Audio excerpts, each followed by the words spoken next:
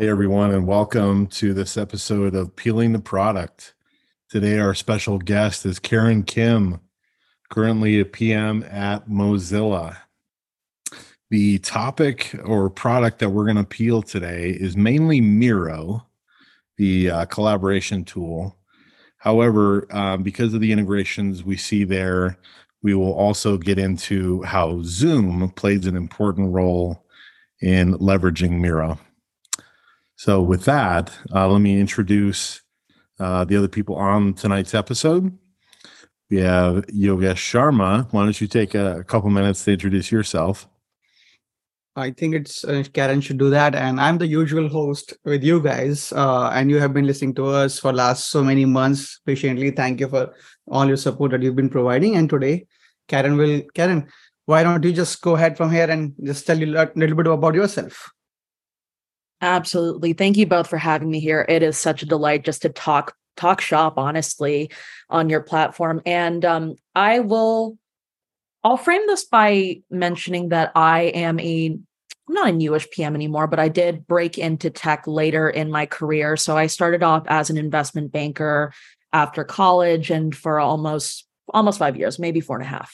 And after learning more about product management through friends, than my nearest and dearest, I ended up learning a lot more through the collaborative side. So collaborative technology, whiteboarding and everything. I did not have a designer background. I was very used to the bread and butter of what college students would have today, say expertise in Sheets, Docs, whichever workspace you decide to go with. But with that in mind, I ended up scaling the curve with products like Miro because the learning curve wasn't so steep. And I think that, and the idea of having tech become not such an ivory tower really stood out to me. And that's why I'm at Mozilla. It's very open source. We love playing with the community and trying to figure out how we can develop technological advances together, which is why I would say I am a power user of Miro today, and I love singing its praises. But to go into this further, let me see. I would frame Miro right now as maturing. It's looking to scale into a market that's starting to level out. They just elected a new CFO last year. Currently, they're boasting, I think, over 50 million global users. And as of last year, they secured a 17.5 billion valuation following $400 million in Series C funding. So lots of growth. And they took it, they really dove into a problem, maybe a vacuum, I would say, caused by the pandemic, because it started in 2011 with a little bit more rebranding. It really took root when folks were looking for new jobs, or they were suddenly forced into remote work life situations because of the pandemic. And I think because a lot of folks who may not have been super tech savvy found out about this product and about a community built approach, let's say an earned marketing flywheel and viral looping and all that, it made it a lot easier for them to start jumping into a collaborative workspace that was digital rather than in person. And I can give you an anecdote here. So when I was learning how to go through the basic product management skills and everything, I realized that structuring my mind into a Google Doc, for example, is hard, especially if I'm trying to learn all these different concepts and I'm thinking, oh my gosh, how do I redirect my mental map? Having a platform like Miro really helped me because, first of all, I had that basic understanding from PowerPoint, Sheets, Docs, and having that previous knowledge made it, and having an easy transition into a brand new space such as Miro gave me a fast to learn experience and free. I would say free. At the time, it gave me unlimited user power. And I think they still offer that in their premium structure, but it gave me that power. It empowered me to start building out mental maps and having a giant workspace that I think really lends itself well if you're brainstorming on a divergent level. So if we go back to the product management double diamond curve for UX designers and engineers as well, if we want to be more product centric, it really suits the earlier phases of discovery, no matter where you are in in whichever industry, I think Miro really did a good job in solidifying community. One competitive parallel I'll bring to mind, and at the time for me, was Mural. So Mural also started in 2011, but Miro had really leveraged the community platform, especially during the pandemic when people were looking to network more on a digital scale. And allowing a creator community, which is interesting. You never, even when we think of templates, it's harder to think of creators really tapping into that for a digital workspace, a collaborative workspace, but they somehow managed to do it. And I think, let's see, and since 2020, more than 1,000 creators have built and shared more than 1,700 templates in the Miroverse, which is astounding. All right. So And I have a question for you. I mean, yeah. I know you are really going with it. So I have a few questions for you. Since you were transitioning, I mean, you have been working as a product manager for how long you have been working as a product manager now? 2 years. I hit the 2-year mark. Okay, so great. So you are a perfect person. Like, you're one of the audience for the Miro, like where people, like initially it was for product managers, UX and UI, and now it's been like expanding to almost every possible user base that you can think about in the industry. So I would love to know, like, when you were initially learning about Miro, or like when you learned about Miro, and there are different phases of product management. Since you were new in the industry as a product manager, what do you think? Like, how did Miro help in your success? And because that will really help other product managers who are trying to become a product manager in the industry right now. That, hey, there's a tool called Miro, and how it can help me to enhance my skills, also will to succeed me in my role. Absolutely, great question here. I would say Miro helped me start building product case studies, for example. So I think when I was doing my research, I could have different sections visually laid out for me. It's basically allowing your mind a break from cognitive load, because you're able to branch out multiple spaces. It's like having a digital desk.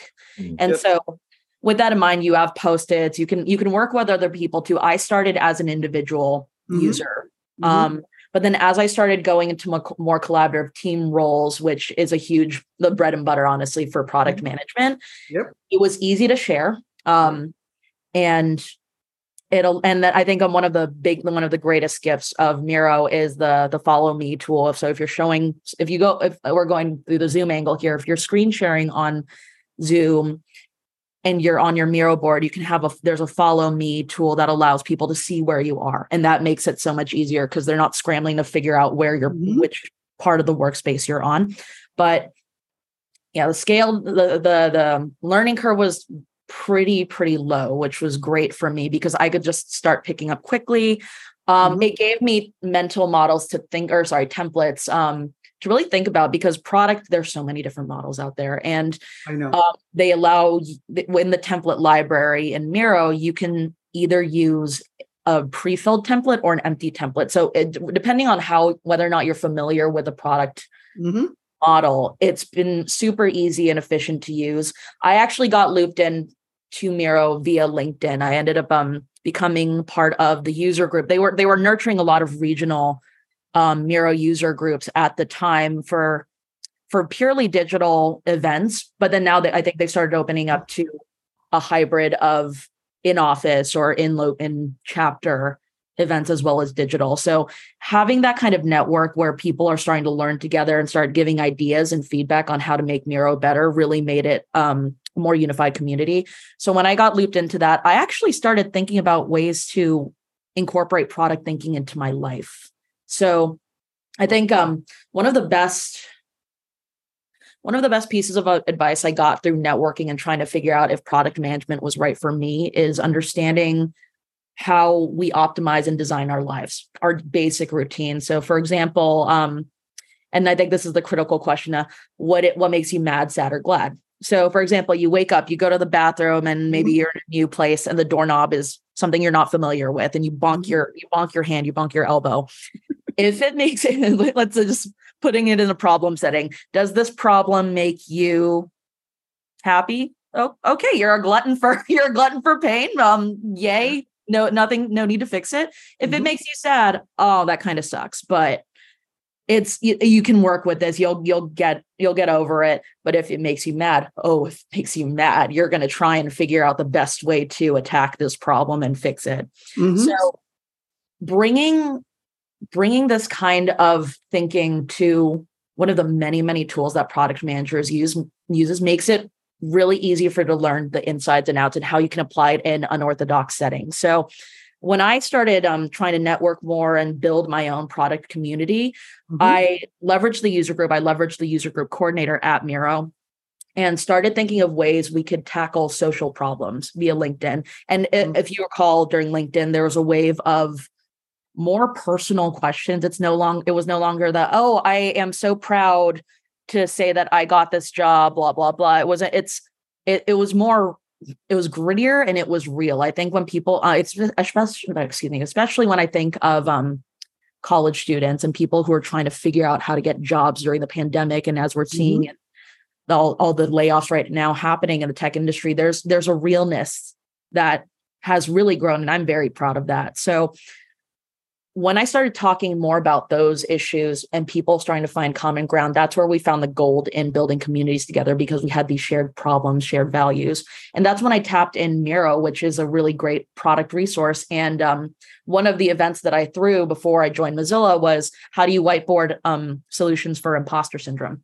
Wow. When you grab people to talk about this together, you start thinking beyond the parameters of, this is my job. Yep. At this company as a product manager. It's no longer the sense of roles and responsibilities. And I think once you start understanding that a tool can be used in so many different ways, it gives you more joy. It gives you more empowerment because you're not limited. And Miro does a very good job with the marketing too, of just framing things as the imagination being unlimited. And so when you're in that divergent process, you can honestly do anything. I've hosted virtual parties with Miro as a background at my company. It really adds a whole experiential layer to technology, which we hadn't really seen in the past. And I'll close this by saying that there was a really wonderful Deloitte study for digital trends in 2023. And we're starting to see that, and especially among Gen Zers, but I think for us as well, our generation, it's not really a matter of screens anymore. We're becoming more device agnostic. We want to have this blend of digital and physical experiences and not be confined to our phones, our laptops, our desktops. And so with that in mind, key companies have to figure out what the next step is, because our needs are evolving. I mean, even with the pandemic, we're out of the 100% remote unless you're an essential worker stage. We're starting to get into the stage where there is almost an even split between 100% in-person jobs versus hybrid or full remote. Wow, this is awesome, Karen. I mean, so you have explained so nicely about Miro, and like, I have rarely used Miro. I've heard so many good feedback about Miro, but as you said, like, everyone has there's so many tools for the product managers, and sometimes you limit yourself to the tools which are utilized within your company, and you don't go beyond that for multiple reasons. And then most of the time you want to register and you say, okay, this is a paid version. Oh, I don't want to have a time for the paid version. I don't want to go through that legal hassle of, hey, I want to switch to that tool. So there's so many tools right now for the product managers, Asana, Zoom. Okay, let's go back to this wonderful discussion. I want to talk about Zoom and Miro. Started the same year, established in the same year, 2011, two different trajectory, two different audience. One has a market value of around 4.9 billion right now, or maybe more. And one has, just as you explained in the beginning, around 1 billion, if I'm not wrong. The today's Miro's market value is 17.5 billion. How much? 17.5 billion. Is that so? Wow. Okay. Yeah, it was last year. I'm pointing to last year's numbers when they got the 400 million in Series C, but they've done quite well for themselves. I think they're top in that collaborative whiteboarding space. Wow, that's amazing. So let me just reconfirm the market value of Zoom before I give something wrong. Yeah, it's right now it's 19.97 billion. It's 20 billion almost. So now you if you have to say from the user's perspective, let's just step back for a second and say, okay, who are the main audience from your perspective from the Miro's perspective, and how they differ from the audience of Zoom right now? Because there's a lot of intertwining. We all understand that so many intertwining in these tools nowadays, especially in the collaborative tools. We have been talking about whiteboarding, and when I was talking to someone this morning, and he explained me that Miro has integrated all the best features from almost different applications. You can think about it. What Miro has done is they have looked at a different application in the market and say, oh, you know what is the best feature in this one? Let me bring that. So I am not a user. I haven't used as Miro, and I want to know what is your perspective about that too. First, I want to know how the two audience for the two different tools are different. As a product manager. I would say Miro would be... Actually, no, honestly, I think Zoom would be easier to introduce to a non-tech savvy person because it's been established for quite a long time. And I think the pandemic really, really helped cement the fact that video conferencing is here to stay. Mm-hmm. It is, when it comes down to it, Zoom has fewer controls, which makes it easier for people to talk to each other. Mm-hmm. I would say your grandparents might not need a digital workshopping space. So in terms of a job to be done, Zoom has lent itself really well to make people be able to talk to each other. However, I think with the transition of the market space right now, mm-hmm. we're starting to see players like Microsoft's refurbished Teams, mm-hmm. along with their many, many, many integrations and their tools, their in-house tools. I think Miro, and to go back to Miro's target audience for a bit, I think it is going into the productivity space. So I think in terms of a user audience, it applies more to Gen Z college students, people who are looking to collaborate more in a hybridized sense. Okay. Whereas Zoom is I think it's a lot more broad because we still use Zoom for example, this podcast discussions, business meetings, even local politics events. So it's a lot more useful to someone who just wants to have a one and done call or multiple calls, recurring syncs, whereas Miro is something for people who want to brainstorm. So, and it's easier. I think I want to center this around college students or early product managers, because this is a way for them to tune in, start off with a pretty usable tool set, easy to use, easy to discover, easy to share. Whereas Zoom is Zoom. I think Miro hasn't really become a household name yet, or household verb. Yes, that's so true. I mean, a lot of people have been talking about Miro. In fact, the first time I heard about Miro was from Gen Z generation itself.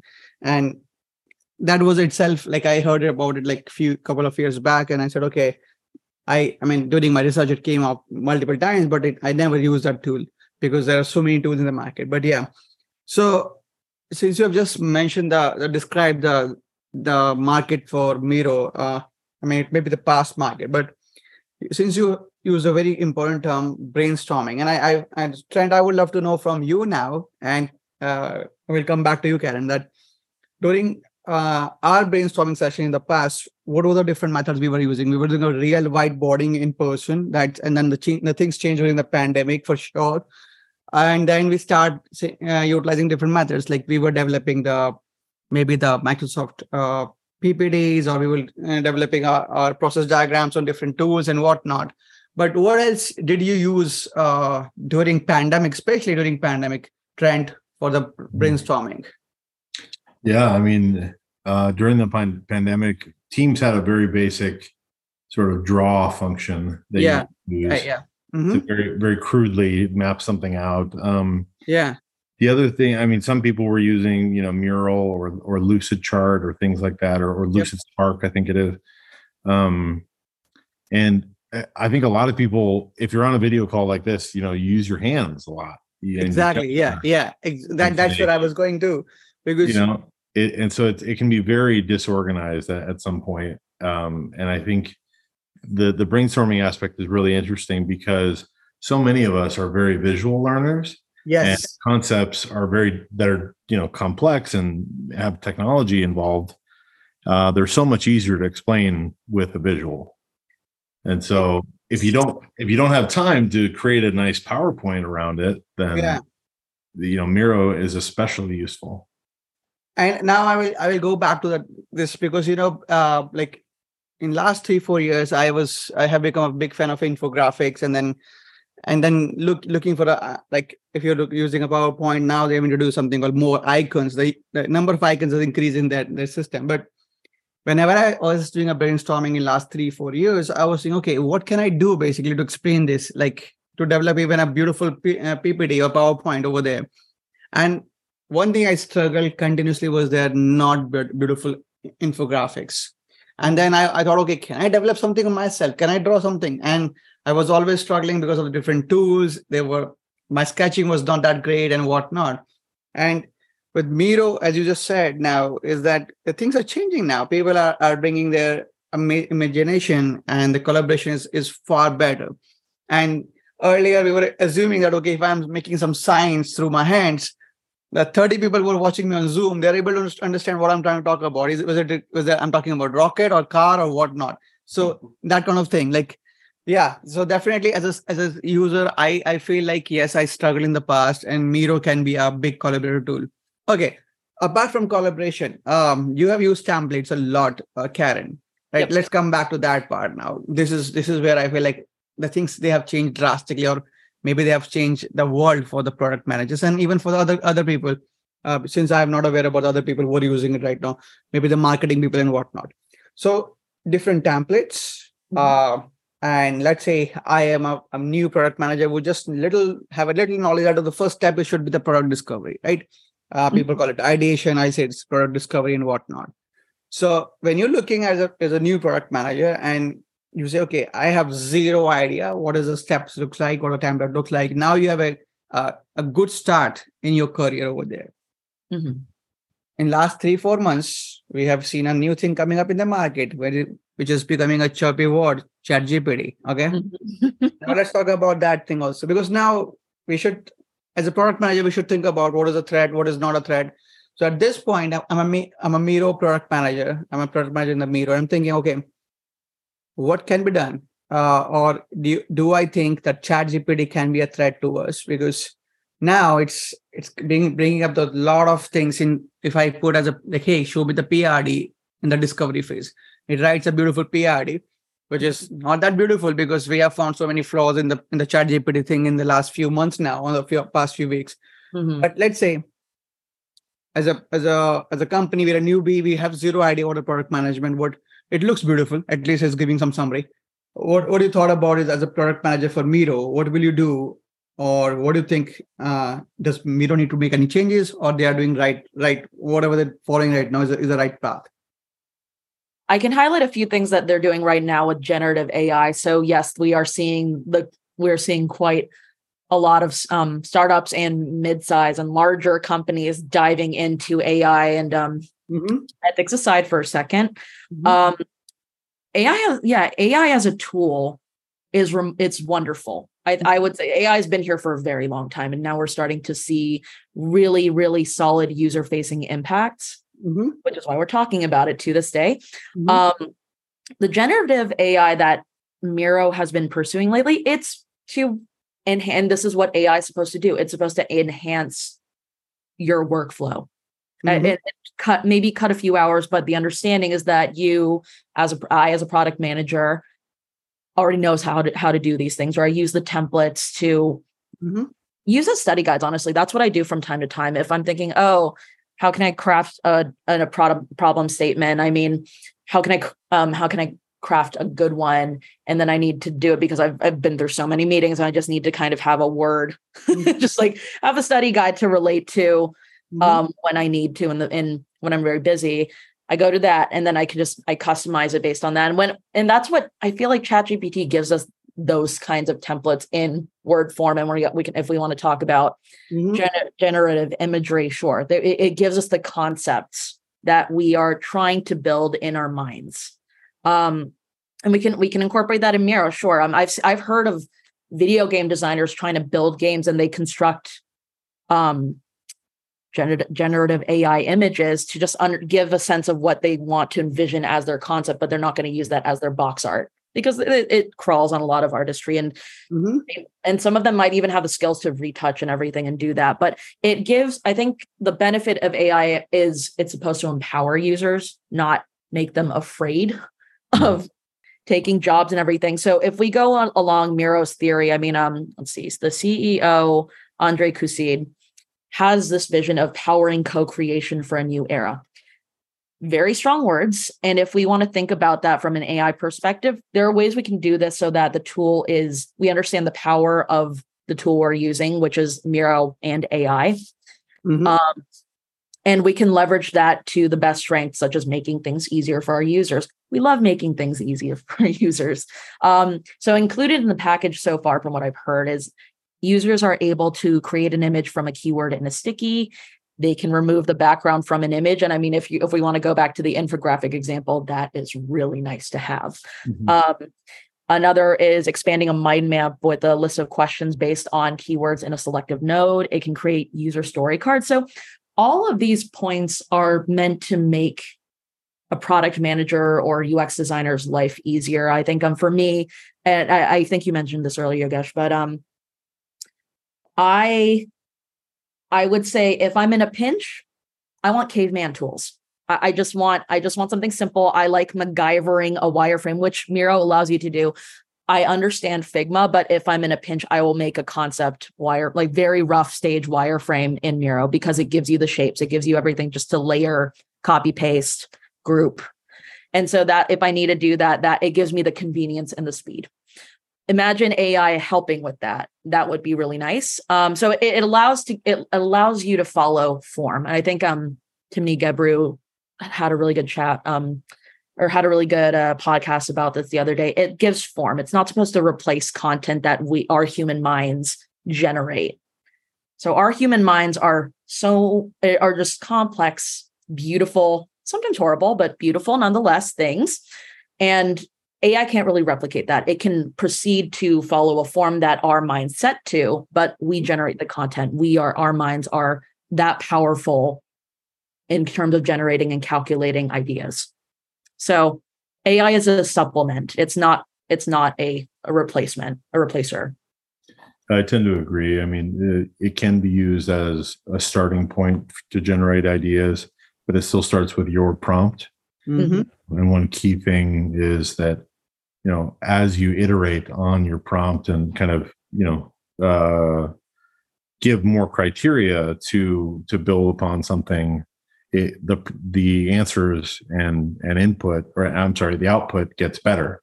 Yep. And so I'm a big fan of, the brainstorming use case in with Miro, where you may start with 7 or 8 ideas, but AI can help build that into 10, 20, 30. And I don't know, what I've read from brainstorming is that often the best ideas are the ones that are after the obvious ones are exhausted already. And so iterating through them, not, destroying bad ideas, but like building upon them maybe in unexpected ways. ChatGPT and other AI formats can give that layer of inspiration, sort of, or a sounding board type effect. Exactly. That's awesome. I mean, Karen, you just touched something. I'm just thinking like a product manager as a doctor's talk.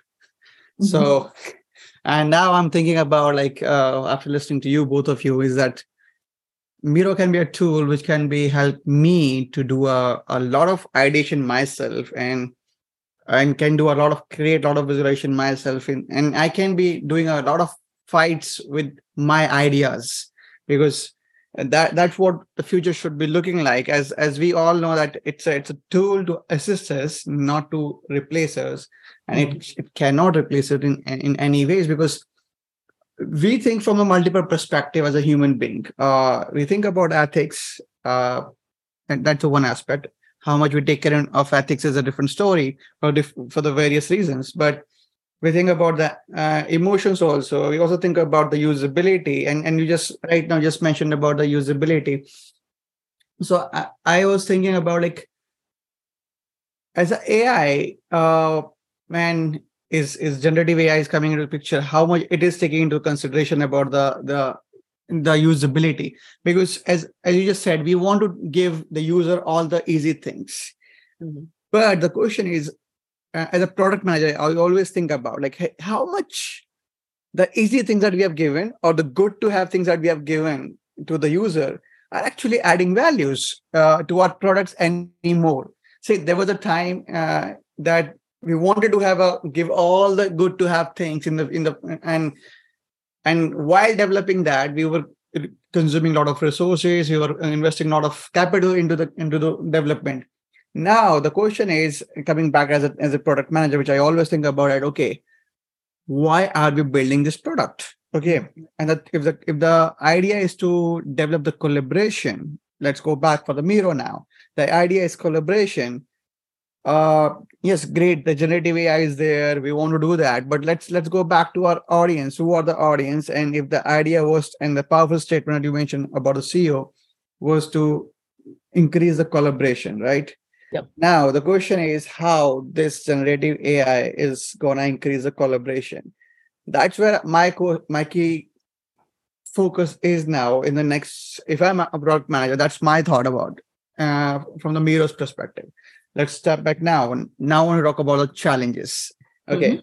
Since you have used a Miro, you are the user. You tell me what are the key challenges that you came across and you felt like, oh my goodness, they could have done something better over here. What was that you first encountered something like that?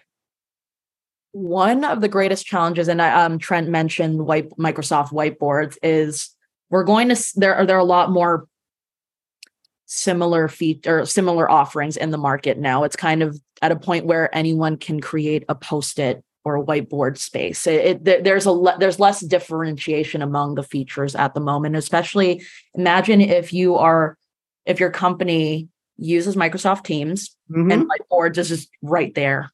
And so there's less need to switch between apps, and it allows a lot more fluidity in your workspace, what you're doing. And they're going to have AI. I mean, they have it. Yeah, they already have it. It's there. So we're getting it right now. Yeah, exactly. So I think that is something that is going to be a challenge moving forward, because there are going to be increasing competitors in the space because it's here to stay. There's estimated growth in the market still over the next few years.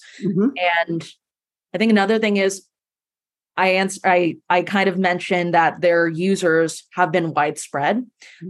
Now, and looking at this is just as a product manager looking into their current strategy, they need to define what their value proposition is because they have so many competitors. And one of the biggest competitors will offer convenience to users in a way that they cannot.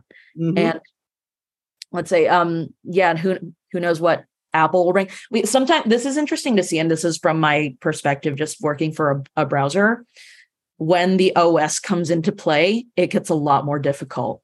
So let's say Apple already has some features under its belt, and it might tap into a really sophisticated AI situation, but we don't know yet because they're very private about those kinds of developments. So maybe we'll see a lot of this moving forward. There are collaborative services and features already offered under the Apple umbrella, but it becomes a lot more difficult to justify your own service if you don't own your OS you don't own your OS. So Windows is a whole other example, and that's already at play. And we know that because there are announcements. There are a lot more news today and discussions around that. How it will play in an OS universe will be interesting. And where OSs still dominate quite a lot. So that's going to be another one. Defining their audience, going back to that, because the audience has been so widespread. Now they're starting to scale, but they also have to realize, what is my value proposition amidst all this competition among these threats to my business, and trying to define that. And I think this is where they're starting to go into the business route. So let me see, going into our last fall, Miro opened Miro Labs, which is meant to provide employees and community members the chance to develop experimental apps. And it's a way for them to incubate product projects. So they have that. And I think this was a few days ago, actually, they just announced that they joined Amazon Web Services Partner Network via the Accelerate program, which is meant to help startups. It gives them more resources along the way. So they're officially on the AWS marketplace. So any AWS customers affiliated with that startup program can purchase Miro Enterprise. So they're starting to branch out into that. So maybe this is their time to zoom into more of the business side of things, expand that more. And this is where I'm curious to see what will happen in the near future, how they're going to maintain the individual users who don't have enterprise accounts. So do you think like let me just ask this question to you and Trent, both of you.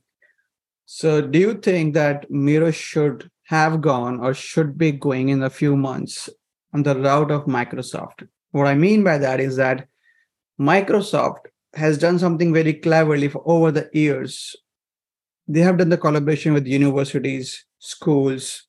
And what that means is basically, if you remember that since we became so used to using it, Microsoft from the childhood, like, hey, Excel, PowerPoint, wow, blah, blah, blah. No matter what, whether we are in school, universities, or in office space, we were always using it. And we became like a brand ambassador also for these different tools, right? Because I remember like a lot of time when I was graduating out of college and I was constantly hearing, even in my office space, hey guys, if you're not expert with PowerPoint, become expert in the PowerPoint. If you're not expert in the Word or Excel, become expert there. So the impact is that when you are developing a now future user, that no matter whether you were a user or not, you have to become a user to become more to be efficient or to succeed in this job.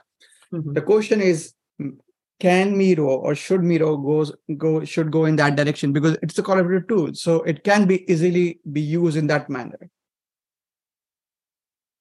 And if yes, then what are the challenges they have? This is where I run into the fear, because as product managers, we have so many tools at our disposal, and that itself could lead to cognitive overload. So, but at the same time, I mean, if we all grew up in the standardized school structure, we were taught to learn one way when there are many other ways to learn. And sometimes our minds might not be equipped, or they're not equipped, but they just learn differently compared to what the standardized school set tells us. And so that honestly, that's a user problem on its own, because you're increasingly frustrated if you're an oral user or oral learner, or you're visual, and then they're forcing you to kind of not do visual problems. If you've heard of the way to solve certain math problems today, and kids get dinged because they didn't follow a certain method, that seems very frustrating. But honestly, I'm wondering if there's going to be a decentralization of tools in the future. We're seeing this idea of an ownership economy, and the kids these days are trying to find even more ownership through, let's say, TikTok, bringing in TikTok here and bringing in social media and more globalized ways to learn about a variety of different products. Mm-hmm. I don't think Miro is going to be on the same level as what we had to learn with PowerPoint slides. Okay. But I think with every generation of products in the past, it brings a whole new set of problems that a new generation of products will have to address. And so with Excel, I mean, as a banker, I use so many different functions all the time because I was running financial modeling. But as a product manager, that's a lot of feature bloat. There were so many, and it still runs this problem to this day. Google simplified the experience a little bit with Sheets. And so maybe things get easier in the future with financial modeling and all that. Maybe that's just one use case out of many. But I suspect that if things are cheaper for schools and universities to have more bundles, and maybe we'll see this whole thing with the streaming wars and everything. Maybe there are bundles, subscription bundles that we could have beyond Microsoft, the 360 suite. Maybe there could be, maybe more value packages around things that have made just analogous experiences easier. So maybe there's a better Notion might be somewhere in the mix of, instead of Google Docs or Note, because it combines the best of the two worlds. And Yogesh, you've mentioned that Miro does really well in combining a bunch of different really well-to-do tools here. I think the next step in their puzzle is how do we avoid becoming a Swiss Army knife while having value for startups in this, and most recently, but also maybe for college students in the future. Maybe they go into that partnership level, as you were mentioning. Yeah, that's a great analogy of Swiss knife you just mentioned. I will remember that. Anyone who's listening to this podcast should be remembering that part too. But the reason I ask you about that market space is that stepping back as a product manager, there are a lot of things as a product manager we do. Like we look into our user group, we start thinking about demographics, but we also start thinking about like, hey, at the end of the day, it's a product. The idea is to sell, and you want to make a revenue, right? And that's where I'm coming now. That's okay. How are we making a revenue? How are we expanding? Because since you just mentioned that there are a lot of players who are coming with the same kind of features, and big players, not only small players, but the big players now. That means the competition is intensifying in the coming days. And the real challenge as a Miro product manager for me is now to retain my customers. So the first thing is retain my customers, or to second is expand my customers. So that's where I'm coming now. Okay, now the challenge is how do you retain that customers? That means you have to develop some new features, or you need to think something. At the same time, the expansion of the customers. And that's what I'm asking you now. Where do you think that we are going to expand? College and universities, you just mentioned, is an old approach, may or may not work. And there are other challenges even in that space right now. But one thing which I can say is that colleges and schools are there to stay. At least schools are there to stay. They're not going away. Colleges, yes, maybe we will see a disruption in maybe a decade or two, or may not. That's a long story. I don't know what are the different things we will play in the. Maybe we'll see a mass movement with say the study loans are too high, we are not going to colleges. Maybe, but but schools, they will stay for now. Yeah. For sure.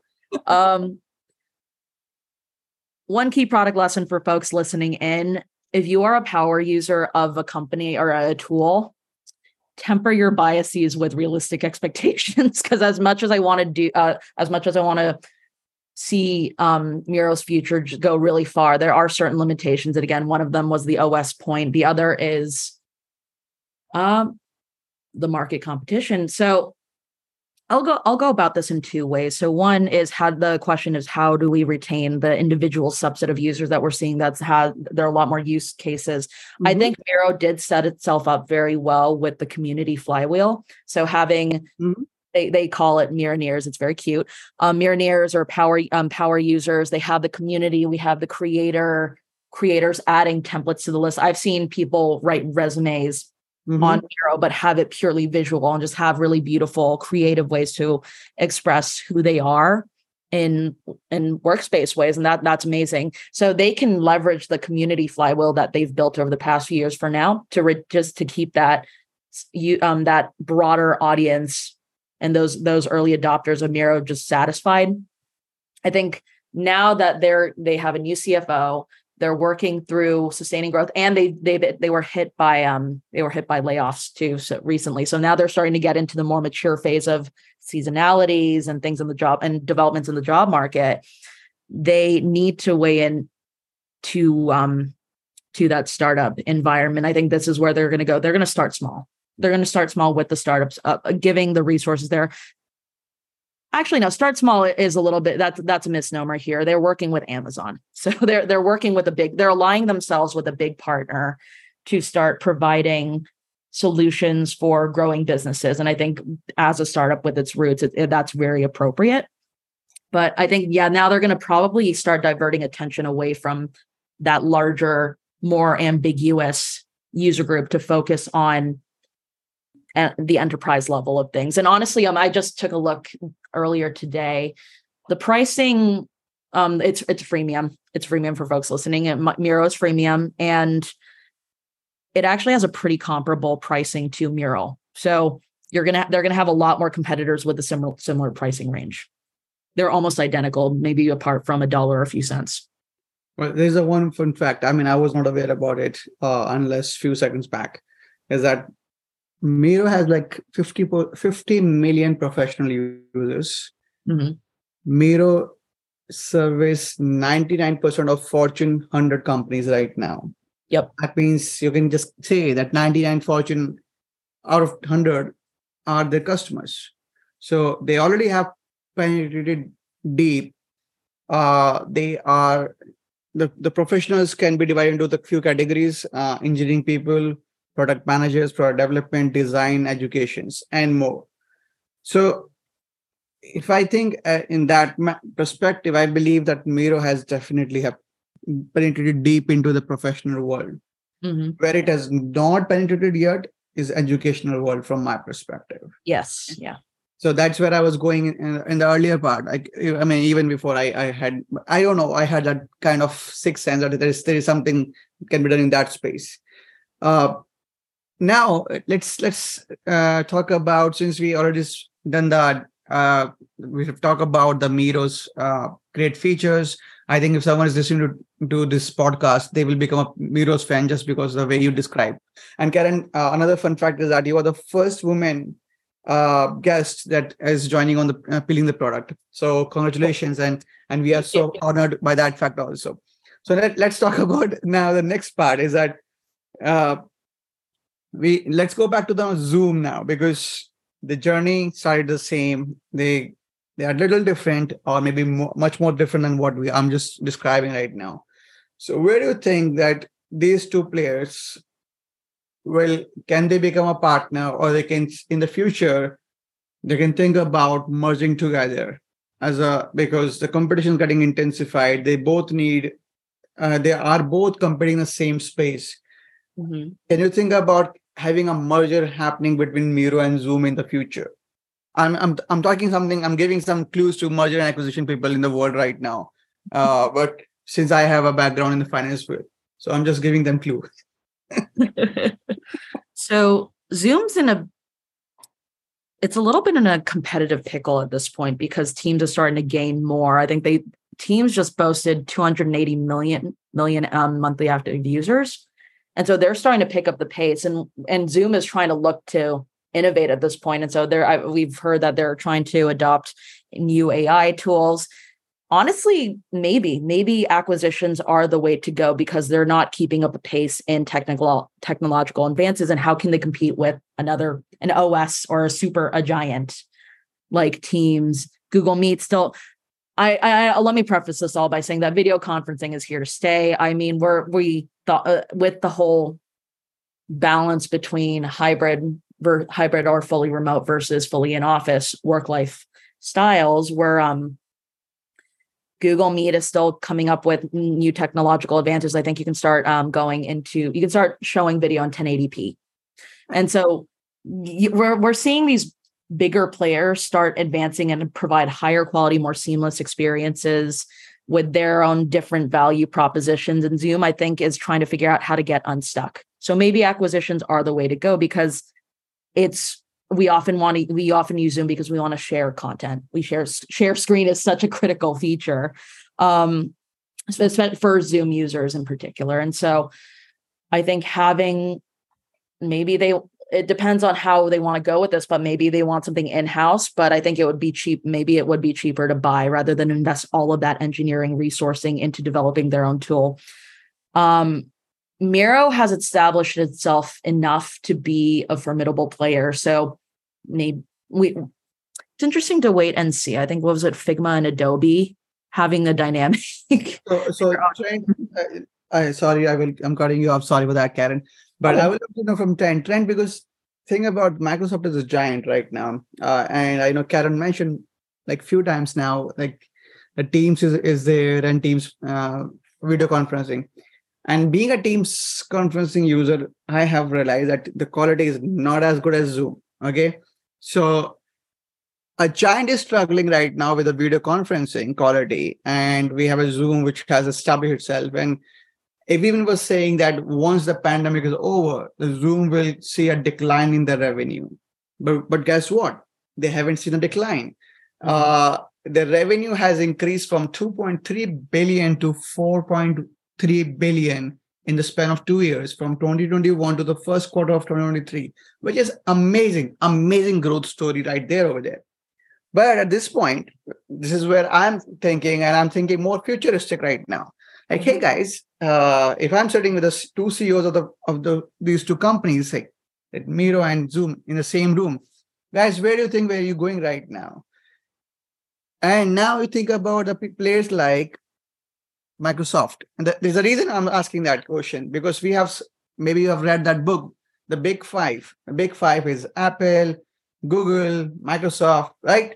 And Amazon. Amazon is definitely not a competitor in this scenario, but the two players, Google and Microsoft, they can become competitor anytime when they want at their wish, right? Yep. So the question is, guys, what are you doing?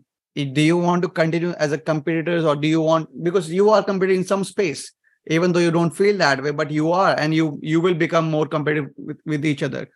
What is the best approach? So I would love to know, Trent, what is your advice to them, and what do you think what they should do or they should not do? The prospect of a merger between Zoom and Miro is very interesting. I don't know if it's the route I would recommend. Partly because mergers can be very messy, and there's no such thing as a merger of equals. And both companies have storied pasts and histories and reputations to uphold. So I don't know that a merger would achieve the kind of synergies that we're talking about in theory, right? We all know the difference between practice and theory, but I do think that in general, despite their market cap, Miro should focus and double down on their key differentiators. Yep. And we've touched on a number of those. I think what makes them different will be their strength and should be their strength. And the trap of trying to build for everyone or trying to build for their power users only is very easy to fall into, but it's one that should be avoided. It takes a lot of discipline to kind of narrow your focus such that you really only spend time and effort making those things you're good at, you make them even better. Yep. Awesome. I mean, that's a great point you just touched. And I will ask you, I will just expand on that question on that thought now. Would love to know from both of you that how do you avoid that trap that you don't build for the specific user only or build for everyone? How do you avoid that as a product manager? Because it's always easy to get into that trap that I want to build this for everyone.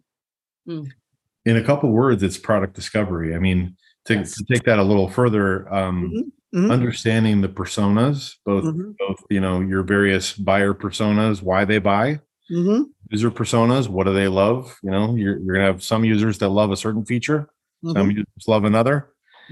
Find out that none of your users mention a certain feature by name, cut the fat. But yeah, understanding those personas and which segments you really resonate with. I think it goes back to the bread and butter of product market fit and your ideal customer profile. That's awesome. Karen, please go ahead. I would love to hear from you too. Go ahead. To piggyback off of Trent's point, I think if we're looking in the macrocosm here, Microsoft, Google's, they're giants. They're giants. Yep. Because they're giants, they're so heavily scrutinized. And if we think about all the lawsuits and all the different eyes that are on them from a legality standpoint, and we just anti-competitive we can go to anti-competitive reasonings here, but they don't have much. There are some spaces where they cannot tread because they're so big. And so this allows smaller players like Miro and even Zoom's enormous at this point, but it's still, if you think about the giants versus like Microsoft, Zoom is still smaller. So there are spaces where, as Trent mentioned, they can tread, they can start filling in and maximize impact. And so I think going on in terms of product schooling here, understanding usage and understanding the metrics of highest impact features and just processes within their product and knowing that in and out really does play a huge factor. And I think running user research is critical, not just at one stage. I think when it comes to product development, we're not at one stage. Our minds are just broken up into all these different stages at the same time. We're just trying to figure out how to make sense of those, and that's our job. That's what we get paid for. And by the way, Miro is very useful for that. Oh yeah, a lot of different things all in one space, right? Yep. I was about to use a word called product management managers cloning. Basically, I have multiple clones in the different stages working together, And also, my minds should be syncing together also at the same time. My all clones should be thinking together and saying, okay, in this stage, this is happening. In this phase, this is happening. With this user group, this is happening. This is amazing, guys. All right, I cut you off, Karen. Why don't you finish your thought there? Go ahead, sorry. Oh, thank you. No, this is exciting. I think it's almost like having a mental map visually is like having the brain and the synapses and everything, as Yogesh was saying. Running user research all the time, understanding to a fundamental level what your users are actually doing. Doesn't matter what they're saying, because they might be idealistic. Mm-hmm. They might want to have some kind of more impact than they are actually, or more lofty goals than what they're doing in their actual day-to-day user behavior. So I think, and the Mom Test is an amazing book. It's a short read, but it's fantastic because as a product manager, you want to dive into the behavior.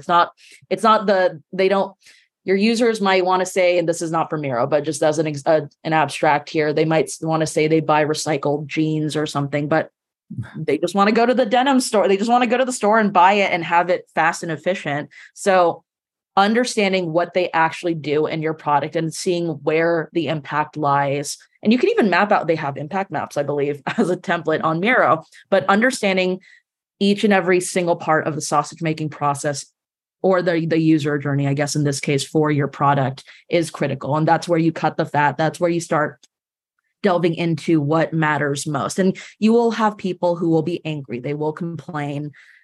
But you want to make sure you're hearing that, but are they a very vocal minority in this case, or are they the core active users that you're looking to impact and make a difference for? So that, I think, tuning or understanding which is critical, and that starts taking into that's what's putting you into the mind of a mid-level or even senior product manager. You learn to be able to discern that quite quickly. Awesome. Okay, so we're almost at an hour mark right now. I would like to ask like a last question, probably. Maybe Trent, do you want to give a try right now? I have some questions, but I would love to. Give a try at this point. Sure. I mean, yeah, as Andrew would say, let's land this plane, right? Yeah, exactly. Yeah. I think my final question is, what would you cut from Miro that's there today? Just as a thought exercise. Ooh, this is tricky. Let me think about this. Well, maybe not what would you cut, but what would you improve like immediately? That's obvious improvement.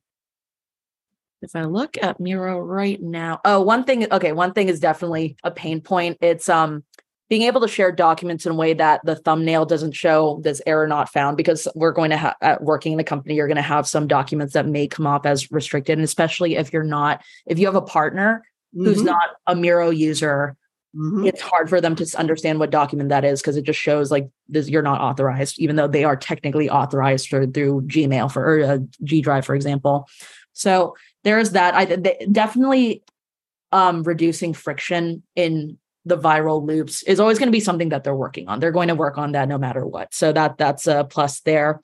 I think easier multimedia approaches too. So for example, if I have a video thumbnail and I can play it because the video is integrated into my board, but if I click away for example, it pauses the whole thing. And so if I'm running a blue sky session with engineers and I'm trying to play focus music for them so that they can do their thing and have their minds be stimulated with the music, and if I accidentally click on some instructions that I sent for them, it just pauses it. It's like a screeching halt.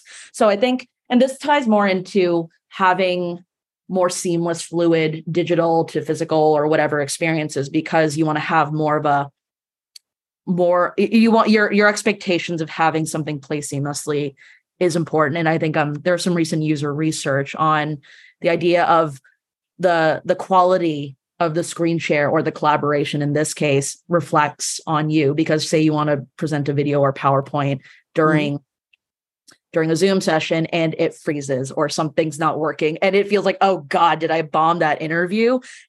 So having more fluidity in those kinds of approaches and multimedia experiences will be really helpful in the future. One more thing, if I could improve it, offline capabilities, because if Miro want to expand in emerging markets and in places where your connection to your internet connection might be a little more tenuous in some places. And especially if we think of like war-torn places that are rebuilding, and if they want to expand in those emerging markets or recovering markets, having more offline capabilities might be helpful, especially for college students in the future. I love how quickly you came up with that very first one. It's like instantaneously jumped to mind. That's how pain is, right? Yep. Angry. That's right. And that's the advantage of having a power user of Miro on the So the one thing I would point to is to improve the first time user flow.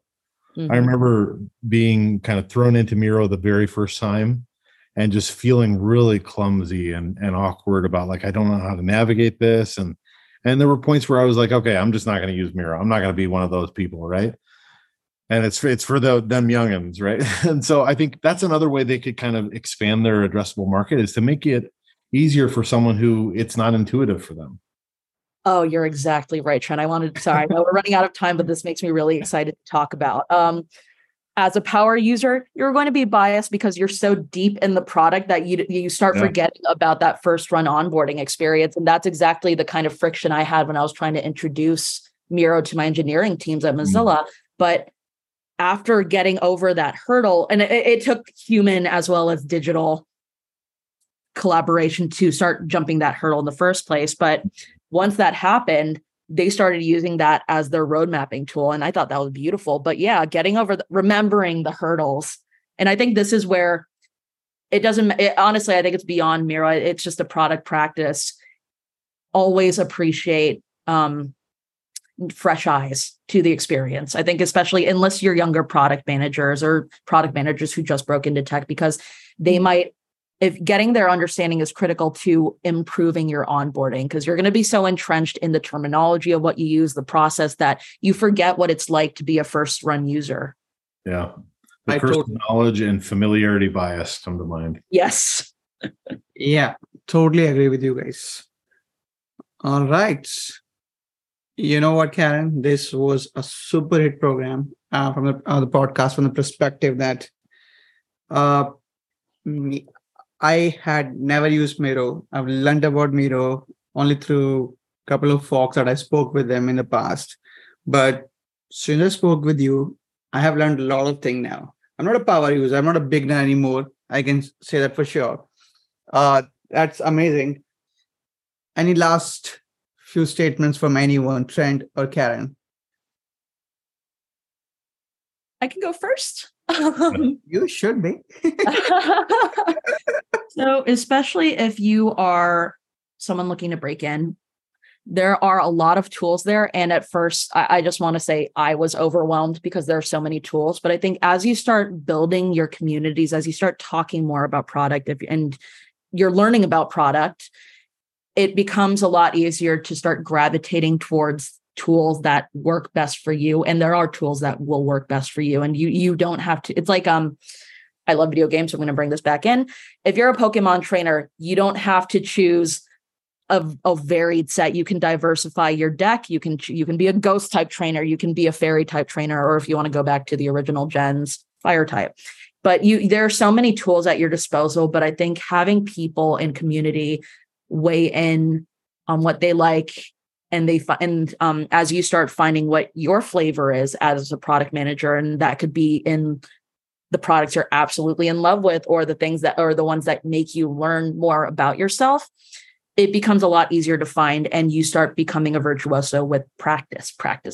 But understanding yourself as a product, or not only as a product manager, so understanding yourself and how you want to optimize your life does factor in with the tools that you want to use and what kind of product manager you want to be. Very wise words. Yeah, let's just leave it there, Yogesh. We've already run. I know. And it doesn't look like that Karen is a 2-year product manager. Not at all. No, I would have guessed more like 5 years. You're wise beyond your years, Karen. She's a seasoned product manager now. Awesome. I love it. Thank you so much for joining us. Thank you. Thank you for joining us today. Thank you for having me. Have a good one. You too. Everyone. Bye.